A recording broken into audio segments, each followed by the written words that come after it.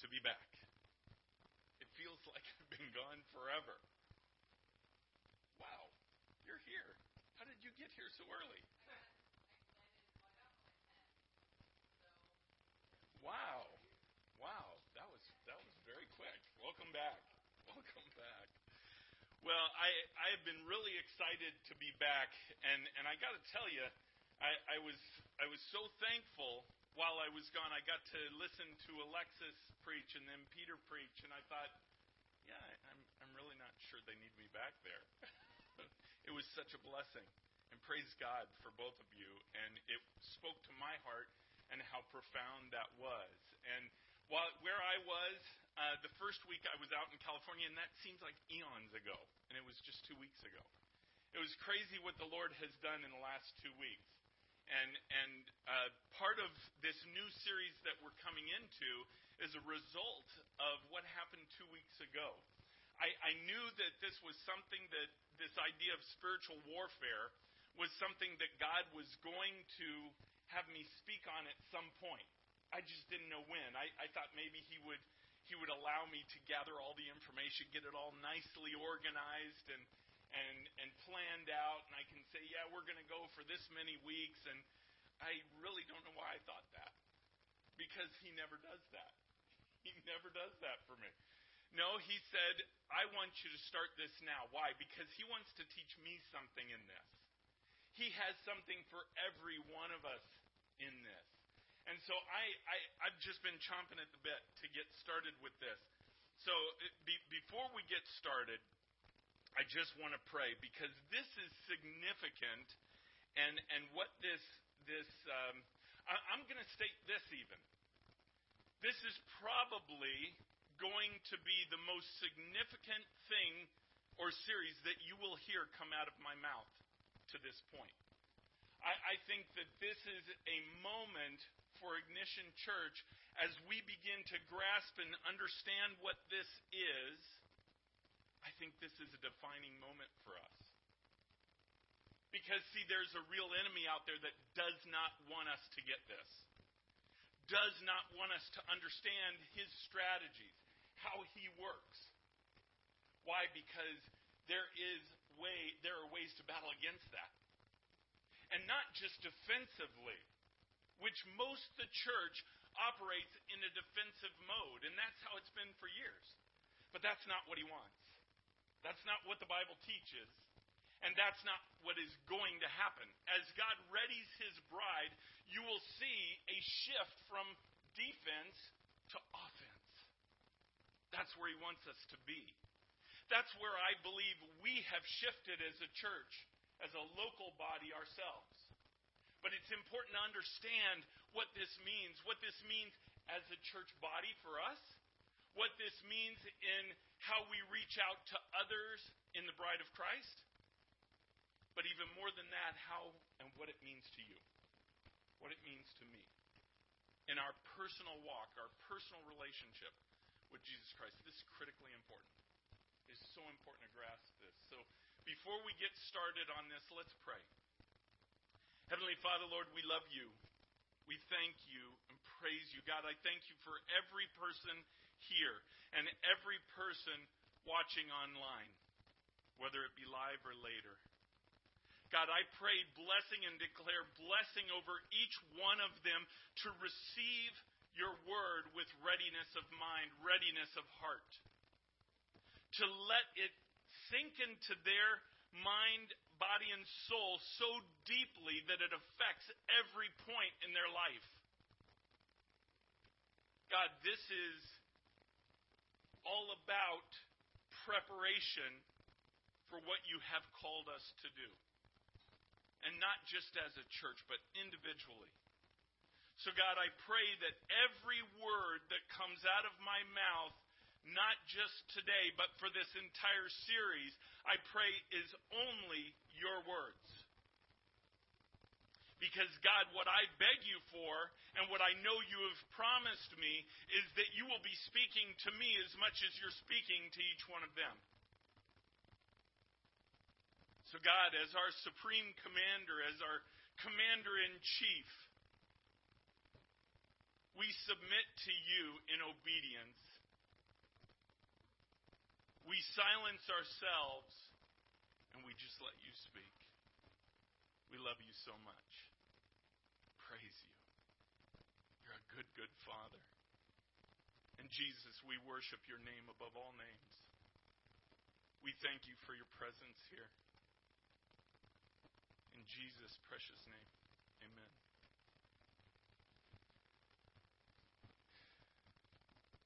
So most people think there's a God, right?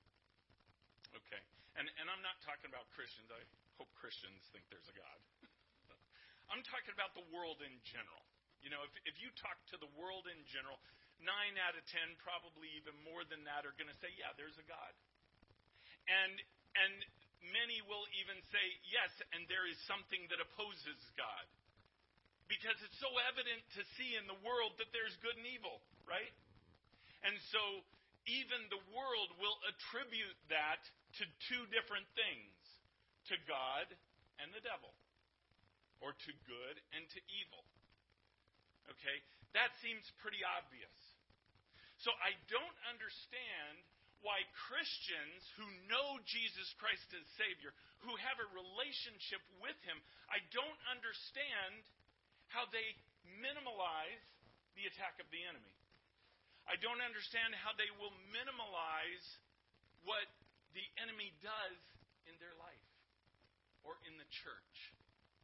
And we've gone through years of this, by the way. You've seen, if you study church history, it's really interesting, all the way back to Acts. If you study church history, you see this graph that goes kind of like this, right? Where the fervency and the passion of the church or the bride goes up and down, up and down, up and down. Now, for a long time there, it was way down. And there have been dips so low that you wondered if it was going to come out. But then there's been highs so high where you wondered, is God just going to come? Okay, we've gone through these. Over the last 50, 60 years, even more than that, really. If you want to look back, it's been over the last few hundred years. The church had come to a place where the Holy Spirit did not hold a place in the church, except for salvation. Well, that's what the Holy Spirit's for. Ephesians 1:13 and 14. When I get saved, He comes and He dwells with my spirit. He's the guarantee. That's His whole job, is to be the guarantee for my salvation. If that's the case, then He doesn't have much to do. See, because the Bible says where light is, darkness cannot be. So simply to be the guarantee for us, all He has to do is dwell in our spirit. That's all He has to do.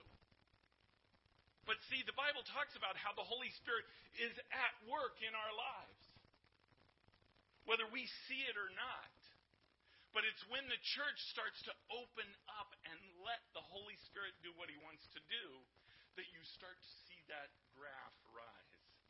And you start to see the power in the church begin to change, begin to come alive, begin to see intimacy with His people. So and in doing that, it just astounds me how Christians do not recognize that if you do not allow the power of the Holy Spirit into your Christian walk, that is a strategy of the enemy. See, just because you're saved doesn't mean you're protected from the enemy. And this is what we're going to get into. What I want to talk about as we get into this spiritual warfare, and I have no idea how many weeks this is going to be. I have no clue. I'm guessing 3, and it's probably going to be more like 10. I don't know. I remember I can't remember what the series was, but I thought it'd be one Sunday, and it ended up being 7, right? Is that, yeah. Yes, exactly. But this is important. This is important that we grasp this. If you grasp nothing else, grasp the fact that you are at the center of a battle. And that battle is for your will. That is what Satan wants. He wants to defeat you in your life according to your will. So as we go through this, I'm going to try and be as comprehensive as I can be. So for those of you who grew up as a Christian and know some of these stories, don't nod off on me. Because I think we're going to give you a little bit different look at how this battle began, why it rages, why it's even stronger now than it's ever been, and it's going to get even greater. But as the church starts to shift to offense, we're going to see things that have never been seen in the world before. Ever. So we're going to start at the beginning. Before God created man, before God created the angels, He was, and He is. He said, I am that I am. He's the beginning, He's the end. There was no start to God. There will be no end to God. However, this battle, which is angels on both sides, it's humans kind of in the middle, choosing different sides. All of that was created. Everything was created by God, by the Trinity, by Jesus Christ. And we're going to look at the history of this. Okay, and let me just say this note. Most people think that there is a God, which I said, Satan, and us, and we simply make conscious choices to follow one or the other. This is not true, and I won't pull it up, but Matthew 12, verse 30 states that. This is because Satan has woven such an intricate web of deception that most people don't have a clue the influence that Satan and his army have on them. Okay, we're going to begin with the history of this and going through how it became a battle in the first place. Then we'll go into how does that battle affect us as Christians, specifically. Then, how to defend against that battle. When you have attacks on you, how do you defend against that? That's really important to know. But then, again, that shift of defense to offense. We're going to talk about how that shift occurs and what does it mean to be on offense in this battle. And then finally, we'll end with victory. What does it look like when this battle is done? What does it look like in our lives when we go on offense and we get to a place where we are fully used by Jesus Christ? So that's a rough outline of what we're going to go through. But at the beginning, there was nothing but God. He created everything, and everything He created was perfect. I want you to turn to Colossians chapter 1. And I shake so bad I can't even use my iPad anymore. It's ridiculous. Colossians chapter 1, verse 16. Shows us that God created everything, including angels. Colossians 1, verse 16 says this. For by Him, God, all things were created in heaven and on earth, visible, invisible. Whether thrones or dominions or rulers or authorities, all were created through Him and for Him. Okay, there's more in that verse than we think. Because He didn't just create all of these things. He didn't create just angels, humans, and all this. He created the very dominions that they will have. Right? Now remember, what He created was perfect. He did not create Satan and his fall, and I'm going to give Satan a strategy. That's not what He created. He created perfect creation. Perfect angels. Like my kids. Sorry, not. Sorry. A little detour there. But everything that He created, it says here, visible or invisible, whether thrones or dominions, He's talking about different levels of authority. So He created the concept of authority. We talk about authority all the time. We have authority in our lives. We give authority off. We're under authority, whether it be in the physical or in the spiritual, right? We're under authority, so there is authority in this world. He created that authority. That didn't just pop into existence, or that didn't just, Satan just took authority because he wanted to. That authority concept, that whole strategy of authority and thrones and dominions, rulers and authority, that was all created by God. And it was created perfect. Turn to Job 38. And by the way, you want to use in your bulletin, you want to use where you could take notes. Write down these scriptures, look them up later. I want to really encourage you to dive deep into this study. When you go during the week, take what we talked about today and dive into it. This is going to make a huge difference in your walk with Christ. I promise you that. So Job chapter 38.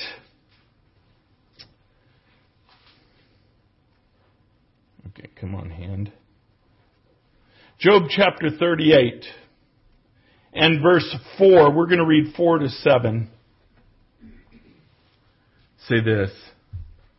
Okay, and we have to understand that angels were around when God created the universe. Okay, I want you to get a sense of the timing of all this. Verse 4. Where were you when I laid the foundations of the earth? By the way, let me give you a little background here. Okay, you all know the book of Job, and Job, he was tested or sifted by Satan, and goes through all this stuff, and at the end, Job is kind of complaining, okay, finally just take my life, right? And that's when God shows up. He shows up and he enters this conversation of 5 people, or he becomes the 5th, right? 4 people, Job plus 3 others. He enters into this conversation and he begins talking to Job. He begins answering Job. He said, stand there like a man and let me speak to you and you can answer me. That's crazy. Okay? We'll just let that alone for a second. I just want you to have this picture of what's going on. But what you have to understand is God is not talking to Job. I mean, he is in a physical sense because he's there. But you've got to remember the reason Job's in this in the first place is because Satan demanded to have him sifted. And we'll get into that later, because what I'm going to submit to you is that God could not say no. Because of God's righteousness, because of his court system in heaven, when Satan demanded that, Satan had a right to demand that. And you saw what happened in Job's life. But Job remained true to God. And so now at the climax of this, God is standing there and Jesus is speaking, and he says, I'm speaking to you, Job. But then he talks past Job, and he talks to the one who brought him to the sifting to begin with. And he starts to talk to him, and he says, where were you when I laid the foundation of the earth? Tell me if you have understanding. Who determined its measurements? Surely you know. Or who stretched? I love God. You sense sarcasm here? He knows good and well that Job was created. And of course Satan was created, which by the way was Lucifer at that time. He didn't change to Satan until after the fall. But he knows this, but he's just kind of putting that little dig in there. Who determined its measurements? Surely you know. Or who stretched the line upon it? On what were its bases sunk? Or who laid its cornerstone? And here's the verse I want you to get. When the morning stars sang together and all the sons of God shouted for joy. Now I'm going to point something out here that's really interesting. Okay. We don't know for sure, the morning stars, Satan was called the morning star. Okay? It could be talking about the physical stars singing here, because then it says, and the sons of God shouted for joy. The sons of God in the Hebrew mean angels. That is what is referred to as angels. Okay? I'm going to submit to you that and I don't want to get derailed here, but Satan may not be an angel. The Bible never says that. It says that it has names of who he is. It calls him a cherub, but cherubs are not linked necessarily with angels. But we do know that it is a dominion in heaven. It was a dominion created by God. It was a creation of God that had authority. We know Satan had ultimate authority over all the angels. So we don't know if he was an angel or not. It really doesn't matter because they all operate the same way. But I want you to notice this. When the morning stars sang together and all the sons of God shouted for joy, what are they shouting over? What are they singing over? They're singing over the creation. They're singing over God laying His plumb line in creating the universe. So they had already been created. Okay, they had already been created, at least probably on day one, but we know before the creation of the universe, they were in existence. Why? Because they're shouting for joy. They're singing. They're praising God for His creation. So they were before the creation of the world. I want you to turn to Ezekiel 28. And what I want to lay out here and what I want you to understand is exactly how God laid out, how the history of all this came about, where Satan started out as good. He started out as God's perfect creation. And I do not know why I cannot do this with my hands. I may have to just read it from above there. But Ezekiel 28, put up verse 11. We're going to read 11 to 14. I need to stop shaking this much. Moreover, the word of the Lord came to me, Son of man, raise a lamentation over the king of Tyre, and say to him, Thus says the Lord God, you are the signet of perfection, full of wisdom, and perfect in beauty. You were in Eden. Now, by the way, he's talking about this king of Tyre, but I want you to understand what's going on here. And God does this often in Scripture. He's talking to somebody, but he is talking beyond them to the power that is beyond them. The power that works through them. It's much like when Jesus Christ was on the earth and he was telling the disciples that he's going to die and be raised in 3 days. And Peter says, No, that's not going to happen. Surely not, Lord. And what was Jesus' response? Get thee behind me, Satan. It wasn't, no, Peter, let me tell you, this is real. No, he talked beyond Peter. He talked to the power that was working through Peter at the time. So what this is talking about is Satan. You were in Eden, the garden of God. Every precious stone was your covering.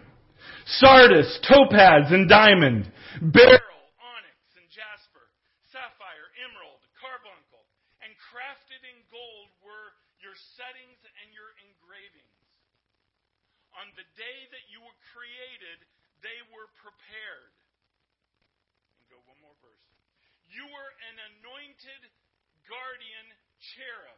In other words, I think in the King James it says you're the anointed cherub that covereth. You are the top dog. You are the number one that is in authority over all the others. Satan, or in this case it was Lucifer at that time, you were the best. You were my greatest creation, he says here. Lucifer was created by God and made the seal of perfection. And I just wish so bad that I could get my hand to work, because I wanted to pull up the good night. Oh, I got it. Okay.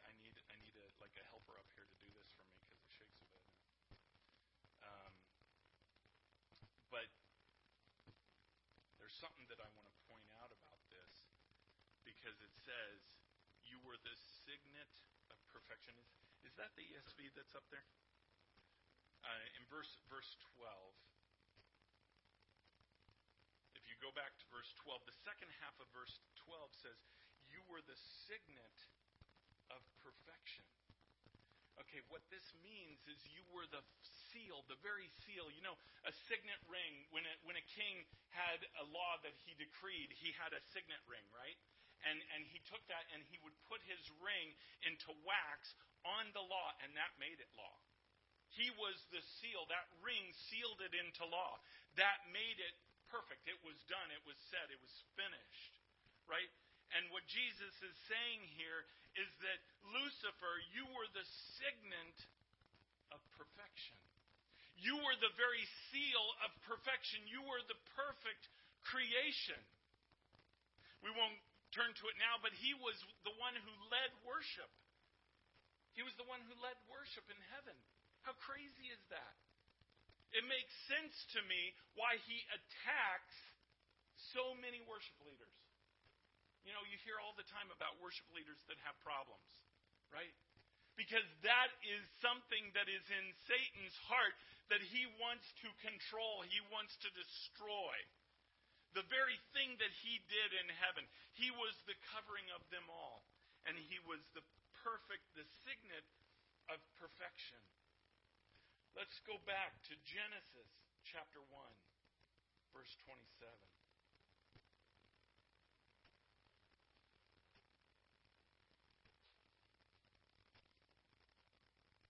And in Genesis, this is after the creation of the universe.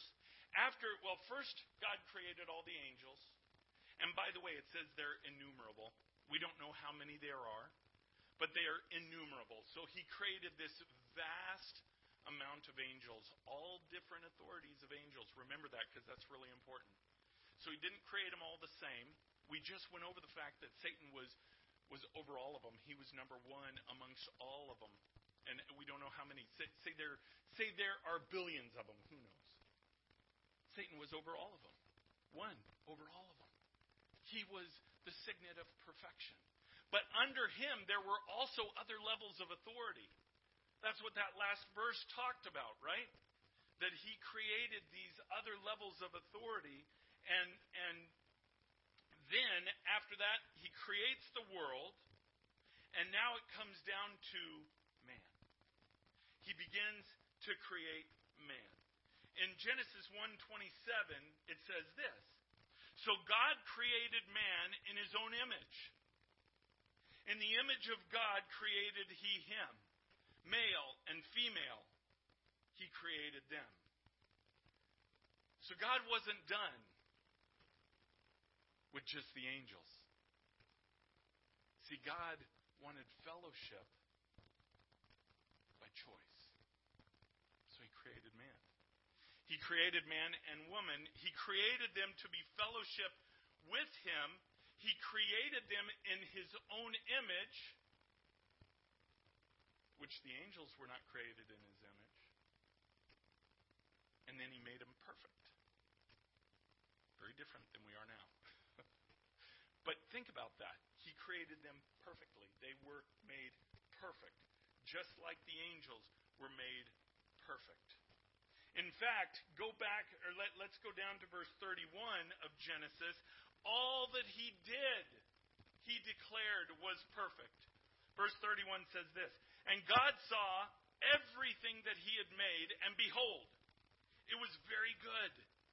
And there was evening, and there was morning, and that was the sixth day. On the seventh day, God rested. There was perfection. There was perfection in what he had created. So now I want you to picture this scene. Adam and Eve are in the garden, right? They're created. They have fellowship with God. They have an understanding of far more than we have today. Of the 10 dimensions that the Bible talks about there being, we're subject to 4 of them, right? Height, width, length, and time. We're within time. God created time. Time was created when God breathed into Adam. Now you have to remember, God's outside of time, but so are the angels. All right? They are out of this dimension that I'm sorry, they're not out of time. They're out of the dimensions that we're in. That's why we don't see them. They operate here and we don't see it, right? Ooh, no, just kidding. We don't see them, right? They're in a different dimension than we are. Okay, but I want you to understand this setting as it was. See, to Adam and Eve had access to all the dimensions, just like the angels. Right? They had all of this going on that they could see that we can't see right now. And it was perfect. There was perfect harmony. They were placed in the garden. And as we read this, it's really easy to understand, to think that, and immediately, Satan went in and he got them. And they were there for a few days and that was it. But in reality, as you study Scripture, they were probably in there for about 100 years before Satan went after them. Now, the Bible doesn't say that specifically, but we know that they had Cain and Abel. And we know that, obviously, Cain killed Abel. But then they had Seth shortly thereafter.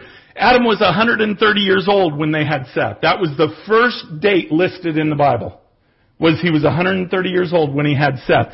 So, unless he waited 100 years, which would have been against God, because God said, go be fruitful and multiply, then he probably had them at least within, a few years, a short time before that. So what's going on here is you have this perfect utopian place with Adam and Eve, not yet having children, walking with God in the cool of the day, seeing the angels, seeing all of he had dominion over the entire earth.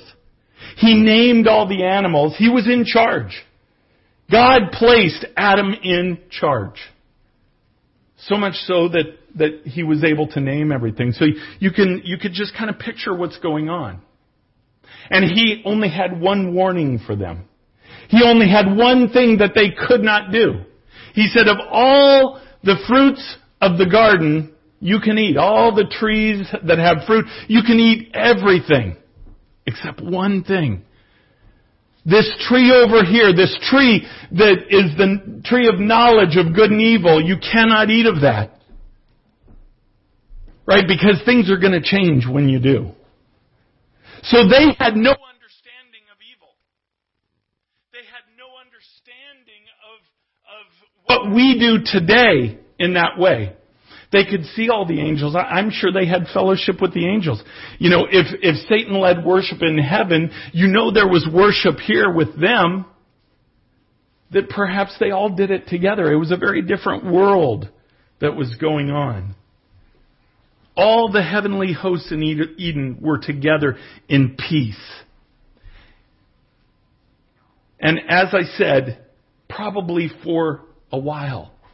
Perhaps 100 years. The Bible doesn't say that specifically, but there was a time period before the fall.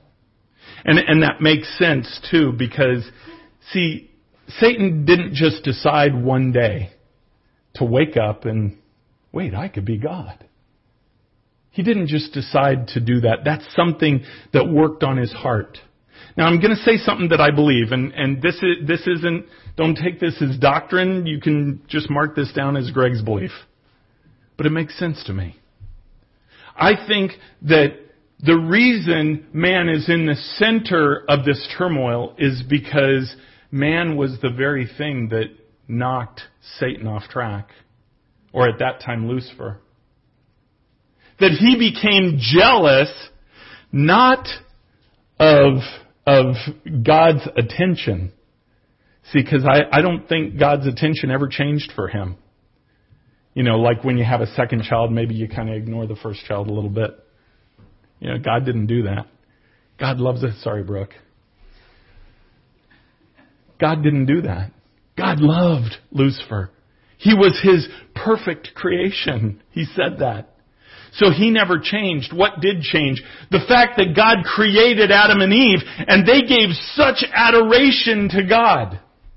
Now, I don't know what was different between them and the angels at that time. I really, that part I don't understand. Why were they such a prize? Okay. Satan had all the other angels under him. Why were Adam and Eve such a prize? I don't know.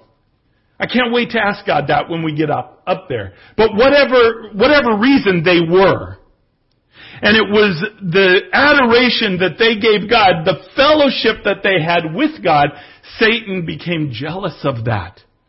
Pride was found in his heart, the Bible said. I want you to turn back again to Ezekiel 28. See, at some point in the garden, which we already read, Satan had access to the garden. Satan was in the garden. And he was in the garden after he sinned. After pride was found in his heart, we know he was in the garden because he went after Eve, right? So he was in the garden, and this it starts to overtake his heart. And iniquity was found in his heart. Ezekiel 28, we're going to start at verse 15. Now remember, we had talked about above, Jesus was saying you're the signet of perfection, full of wisdom. You were in Eden, the garden of God. But then down in verse 15, things shift. It says, you were blameless in your ways from the day you were created. In other words, I created you perfect until unrighteousness was found in you. You were blameless. You were perfect from the day you were created until unrighteousness was found in you. Verse 16 is awesome to me. In the abundance of your trade, you were filled with violence in your midst, and you sinned. See, I think we do this. In the abundance of your trade, what is his trade? He goes around behind the back of God. He began to do this. You could even just picture it. It started in heaven. You can picture it with the people that were in close proximity to Satan. Maybe in that hierarchy we talked about, there were people right under him that he was in control of. You can imagine him just going to them and being frustrated that, I don't know why, God pays so much attention to them and they don't pay attention to me, or what, the iniquity was found in his heart. It grew there from a pride. And then was the fall of Satan. Because see, once iniquity was found, there was no opportunity for redemption. You have to understand that. See, angels who see, who see God in the present, there is no opportunity for redemption of them. Why? Because they cannot live by faith. They see it all right there. When iniquity was found in his heart, there was no opportunity for redemption for him. But it overwhelmed him just like sin does. Have you ever had a sin in your life that started out so small? And it just began to grow as you gave into it. As you did it more, as you gave into this sin, it started to overwhelm you. That's how alcoholism is. That's how drug use is. That's how pornography is. It's these things that start out so small. Oh, I could control that. It's small, it's nothing. Don't worry about that. But then it becomes such a raging inferno inside of you. See, Satan's no different in that. It started out small in him. But he allowed it to consume him, and it took him to a place where he was in opposition of God. He was made perfect until iniquity was found in his heart. I want you to turn another place, Isaiah. Isaiah chapter 14.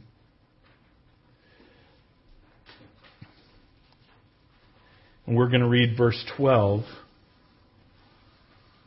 Because it didn't just affect him. Remember the verse we just said, because of your trade, what you did. Here was the effect of what he did in heaven. This is before he even began to infect man. Verse 12. How you are fallen from heaven, O day star, son of dawn. How you are cut down to the ground, and you have laid the nations low. That's not the one I thought it was. Oh, no, I'm sorry, yes. So this was his fall. You said, and I'll read verse 13. You said in your heart, I will ascend to heaven above the stars of God. I will set my throne on high. I will sit on the mount of assembly in the far reaches of the north. And he starts declaring all of these things he will do. See, he had power. He had incredible power. God had placed him, think about it, he's number 4. Right? You have God the Father, God the Son, God the Holy Spirit, and then you have Lucifer. Lucifer led everything else. He's number 4. Well, I'm so close to that top 3, I think I could just do that. See, what Satan didn't really connect in his mind is he was created. They were not. God was not created. God always was. So this was found in his heart, and we won't turn there, but Revelation 12:4 said that he took his tail as the dragon took a third of the stars with him. So you can imagine that with all the innumerable angels that were in heaven, Satan took a third of them with him. Now what does that mean? Did they have to leave their dominion, how they operated? No. They still operate in the same way that they operated. They had to fall from heaven, though. They were given dominion somewhere else, right? So what happened here is when he took that third, he also took an organized structure with him. See, there are different angels. If you read in the Bible, you see a difference between Gabriel, let's say, and Michael. See, when Daniel was praying, his prayers got to the throne of God, and who his assigned angel was Gabriel, and Gabriel's trying to get the answer back to Daniel. And he meets resistance, heavy resistance, by the prince of Persia, which is a demonic angel, a demonic principality. He meets this resistance and he can't get back. So Michael, the archangel, comes and he helps him. See, there's a difference between Michael and Gabriel. There was a hierarchy, there was a different use between each one, certainly a different strength. Because when you see in the Bible talks about various different angels, not too many of them, but you see it in Revelation, at the end, it's not Jesus Christ who throws Satan into the abyss. It's Michael. One angel. See, it didn't take, and by the way, he doesn't just throw Satan, he throws all of them. See, it didn't take the strength of an angel, it took the strength of Jesus' word. So what we have here, when Satan took a third of the angels, he took the hierarchy of those angels as well. He took the levels of authority. Just like it says in Ephesians 6, we wrestle not against flesh and blood, and then it starts to give levels of authority of the enemy. That's why you wonder how different things rock you in different ways. The enemy can come in the form of a biting spirit. The enemy can also come in the form of something that bowls you over if you let it. There are levels of authority with the enemy because when Satan took a third of those stars, there was already a hierarchy. Do you understand what I'm saying? There was already a hierarchy in heaven. And he took a third of those with him. So now, as he takes this third with him, he begins to set his eyes on man. He has already drawn the line. When he sinned one time, when iniquity was found in his heart one time, there was no level of redemption for him. That line was drawn in the sand. He then takes a third of the angels with him. Now what becomes the target? It's not God. See, he can't do anything to God. He was created by God. I think he realized immediately that he can't rise to the throne of God. He found that out immediately. So what became his focus? His focus became us. His focus became Adam and Eve because they were God's precious creation. They were his newest creation. This whole world, this whole universe that the angels just cheered over was created for Adam and Eve. How crazy is that? It wasn't created for the angels. It was created for Adam and Eve in such a way that there would be fellowship with man, between man and God. That's what the original intent, we've talked about that before. God created us for fellowship. He wants to be with us. He wants to be intimate with us. We were created for fellowship, but yet angels were created for service. Everywhere you read in the Word of God, an angel is there for some type of service. It could be that another meaning for angel is that they're messengers. So it could be a service of a messenger. It could be a warring angel. Michael is certainly a warring angel, right? When they're in trouble, who do they call? Call Michael. That's what Gabriel did. Took 21 days, but Michael fought back that Prince of Persia. So they have different functions, but they are service-oriented. That's what angels were created for service. Service to God. That's why when Lucifer rebelled, there was no redemption for him. Why? Because there wasn't the intimate fellowship. They were created for service. Everywhere you look in the Bible, you'll see that.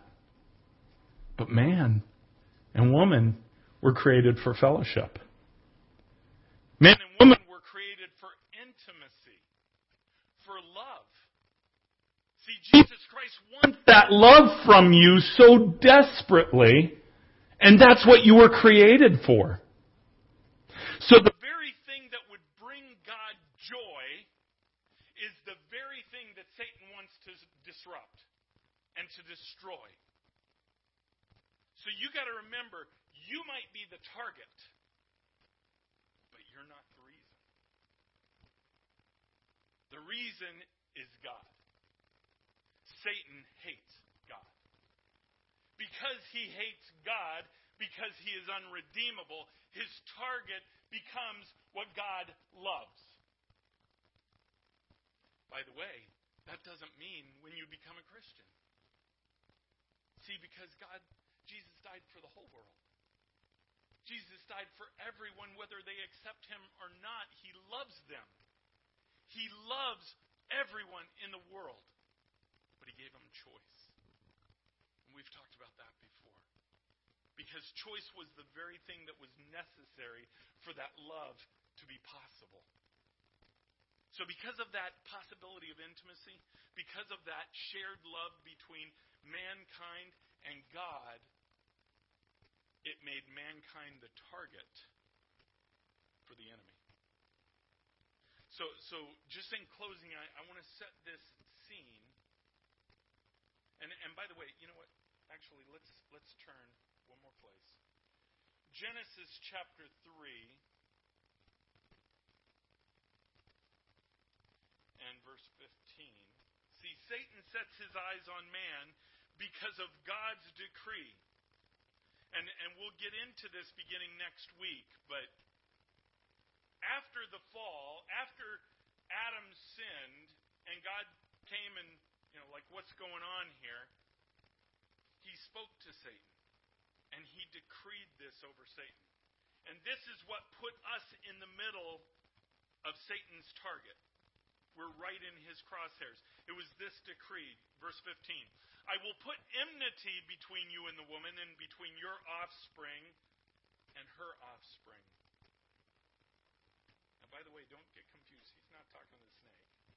I know a lot of people say that, well, women hate snakes. I mean, that might have been a side effect. That's not really what he's talking about here. Right? He's talking beyond the snake. Remember that. As he does in Scripture very often, he talks to the power behind what is going on. So he's talking to the power behind this snake, which is Satan. And he says, I will put enmity between you and the woman, and between your offspring and her offspring. You catch that? Okay, we're going to get into something here. I almost hesitate to do it. We're not going to do it today. But we're going to get into something that I don't want to be confusing to you. But as we get into the concept of what happened and led up to the flood, we're going to begin to understand that Satan took an active role in going after humanity, in engaging with humanity. Right? That's what it's talking about here. He's laying a little foreshadowing of what is to come. Because God knows what Satan's going to do. So I will put enmity between you and the woman, and between your offspring, Satan's offspring, and her offspring, which is us. He shall bruise your head, which is Jesus Christ. The offspring that is talking about of the woman is Jesus Christ when he comes as man. He shall bruise your head, and you shall bruise his heel. So this was decreed over Satan when he resisted God, when he went after man. It was one thing to be thrown out of heaven. It was one thing to be unredeemable and you've lost that, you've taken a third of the angels with you. But now you're messing with my creation. Now you're messing with the very object of my adoration. You're messing with my love. So there was a line drawn. As Satan did this, and we became a target, there was a line drawn. And Satan then made us his number one priority. See, his whole existence is to destroy us. Right? His whole existence, it said, is to come as a roaring lion, seeking whom he may devour, or whom he may destroy. That's not a fact. That word there in the Greek is to abolish, to completely dismantle. He doesn't want to just take you off your life, make it off track. He wants to destroy you. He wants to take away any good thing that he can in your life. And that's all of mankind. Now, when we accept Jesus Christ into our heart, we have a protection. We have a protection over our spirit. He can't do anything to our spirit any longer because the Holy Spirit is there. Ephesians 1:13 and 14, as I said, when we accept Christ into our heart, He comes as the seal or the guarantee of our spirit. But remember, man is made up of three things: body, soul, which is our mind, and spirit. We're vulnerable in two other areas. We're vulnerable in our body, which, if you need evidence of that, ask anyone who is saved. Ask them if they've sinned since. Yeah. We sin. We sin all the time. So that seal of the Holy Spirit didn't cover our body. We still live in sinful flesh. We still sin. That's why Jesus said, "Come to me daily. Ask me to reveal, even if you don't know what you did. Ask for me to reveal it. And then ask forgiveness for that so there can be that communion." So He comes, we have fleshly body that we fight against. But then we also have to fight against our mind. That is also vulnerable to the enemy if we let it be. That's why Paul said, "I die daily." Right? We're supposed to renew our minds daily. We're supposed to keep our eyes focused on Him daily. And thus this line is drawn. And the battlefield is set. You have this epic trilogy of God versus Satan. But in reality, that makes it seem like Satan's as strong as God, right? It's not that. It's really Satan versus man. That's really what it is. See, God has to go by the rules He set up to begin with. And those rules were set up for the sake of love.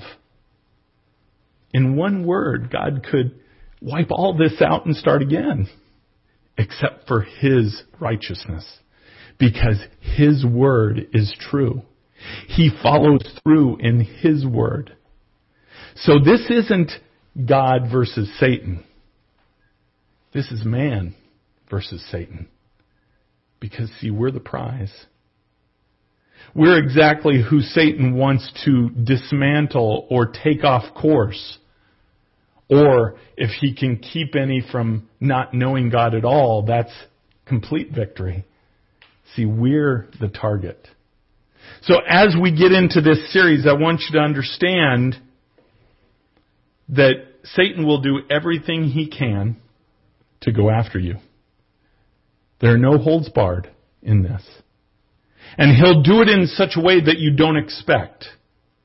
So when we get into this idea of warfare, next week we're going to talk about how this setup and this battlefield, these lines have been drawn, how does that really affect us as people?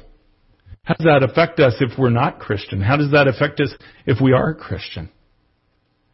I mean, forget the defending against it yet or even going into offense. We got to make sure we understand, are we affected by Satan? Are we affected by what he does? I mean, to most of us, most Christians, you'd say, well, of course. But how? And why? Why does God, how many times have you been asked this question by somebody who does not know Christ? Why does God allow bad things to happen to good people? That's the answer that we want to dig into. Because there's a reason for it. And it's got nothing to do with what God wants. It's got to do with the righteousness of His Word. And the laws that He proclaimed at the very beginning, He holds true to and holds fast to. And by the way, God plays by the rules. That's why He didn't wipe us out to begin with. When He created Adam and Eve, He could have wiped us out right then. But He didn't. It was for the sake of love. He let it go. And He knew it was going to happen, of course. So you'd think, well, why in the world did He even create us if He knew all this was going to happen? Because, see, the prize is love. The prize is intimacy. That's what He wants. That's what He wants for Himself. And that's what He wants for each of us. Intimacy with Him. So we're going to get into that next week and just what that fall of man meant and what it really cost. And I will say this, and we'll get into it a little bit next week, but it was Adam's choice. See, Eve was deceived, Adam was not deceived. It was Adam's choice. And I believe, and again, you can mark this down as a Greg belief again. I believe if Adam would not have eaten of the fruit, I believe Eve would have been destroyed and they would have moved on. But see, you understand, Jesus was the last Adam. He compared Himself. He died for the church just like Adam died for Eve. Adam chose death because of love, because of the very thing that God wants from us, and the very thing that He created to just encircle Him, this idea of love. Adam chose love by eating that fruit. Adam knew what he was doing. It said he was not deceived, so you have to understand in that he understood the cost. Now, maybe he didn't understand the billions of people that would come after him, but he understood that he brought death into the world. He understood what he was giving away when he did that. So we'll get into that next week. Let's pray. Heavenly Father, we love You. we thank you and praise you. We thank you for who you are. And God, again, as we get into this series, help us to understand how this applies to us. Because any wartime general knows that they need to understand the enemy to have success in that warfare. Just like that, Lord, help us to understand the strategies of the enemy. Just like you said in Ephesians 6, that we will know the wiles of the devil. We will know the strategies of the devil. As we lay this out, help us to understand from the origins into the strategies, and then how to defend against it, and then how to overcome it. God, I pray that you just make this series come alive.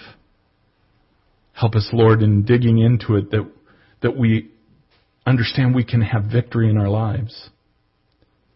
And as we take this to personal points in our lives, help us to know how to defend, how to conquer, how to keep the enemy out of our lives, and victory in our lives. I love you so much, Lord. We thank you and we praise you. In Jesus' name, amen.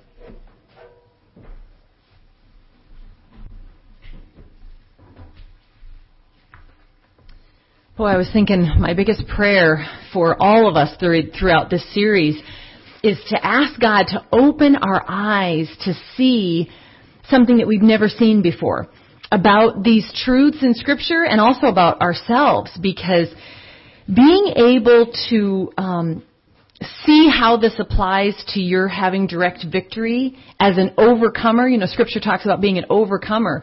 It is really understanding these principles of warfare. So many Christians in so many churches across the country right now, today, and perhaps even the world, have this philosophy that it's really not their issue. The warfare thing, like he said at the end, it is all just God versus Satan, and so it's kind of an abstract concept. Yes, it's true, but it's like, what does it have to do with me? They really disconnect the direct effect that has on our lives and on our trials and on our struggles. And, I was thinking when Greg was saying that, in Isaiah it says that we were also created for God's glory. And because humans are the prize, look at the destruction that was brought into the world because of sin and because of Satan's strategy of disease, sickness. What now people, because of deception and lies, do to their own bodies. Everything from sexual sin to forms of mutilation that various people, even in the Western world, but certainly in some tribes, do as markings that really distort the human body, and all kinds of issues. And now, of course, the attack on just the gender, just the differences between men and women. The lines are blurred, and people are going to excruciating surgical lengths to change their very gender because of the deception in their minds. So Satan's attack is also on who we were created to be humanly in our bodies. So there's so many things that we need to understand. And I, for one, I don't know if I speak for you, but and this may seem a little bit strong, but I'm just sick of it. Do you ever just feel that way sometimes? I'm just sick of being on the defensive. I am encouraged that God gives us the opportunity to be on the offensive. I found that I just had this place of a righteous indignation the other day, where after an attack of the enemy and the Lord just giving me some clarity on His truth, I just said, I'm going to go after you. And I knew that those were words that I could not say in my flesh, but that I felt, Lord, you have equipped me. You have given me the very same power that raised Jesus from the dead. So for once, I'm going to start to use that power and get a holy feisty attitude toward the enemy and go on the offensive, not within your flesh, but within the strength and power that God gives us. And so that's what I'm excited about, is to learn more about these warfare tools, because, again, when you can thwart an attack, and Brooke reminds us often during worship that praise is a great way to thwart attacks and assignments coming against us, to worship Him, to lift up the Most High God, and to have a deeper connection in your intimacy really will give you strength against the enemy. So I'm really excited, but I do know that we really need to ask God to show us things. I said this in the ladies' class with our series on the weapon of the word and the deception from the enemy. But we've got to ask God to show us things that even might, in our flesh, even frighten us a little bit. Like, Lord, it might scare me to see in my life what needs to change. It might scare me to see what I haven't surrendered. Even some of our trials, some of our, the things we've been praying for, what maybe is unsurrendered? What maybe needs to change? What is a pattern of thinking that I have not even connected this pattern of thinking that's based on deceptive lies from the enemy? I've not even connected that to all these trials over here. It might be scary to face that. Have you ever been scared to face something that you're just like, I don't know that I even want to know the answer. It's too frightening. That's where sometimes Satan gets us. But ask God to give you courage and strength to face those realities, because then you'll be equipped with the truth. And anytime you have those fears too, we know that's not of God, because the fruit of the Spirit walking with God is only the love, joy, the peace, the gentleness, goodness, meekness, faith, all the great, great things. So thank you. It's funny. I have to laugh too. I don't know how many weeks it will last, but you know what? We're just going to stay at it till it's done, right? We're just going to get this thing down. That's what we need to do. So I appreciate that, and God's going to do great things. There is a purpose for this series, and it really will be life-changing for Ignition and for all those online that are hearing it. So praise God for that.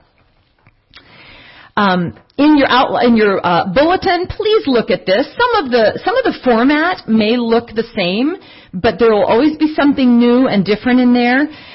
I know that the Awaken Weekend is right around the corner, and there's some details about that I'll have Greg share. But don't forget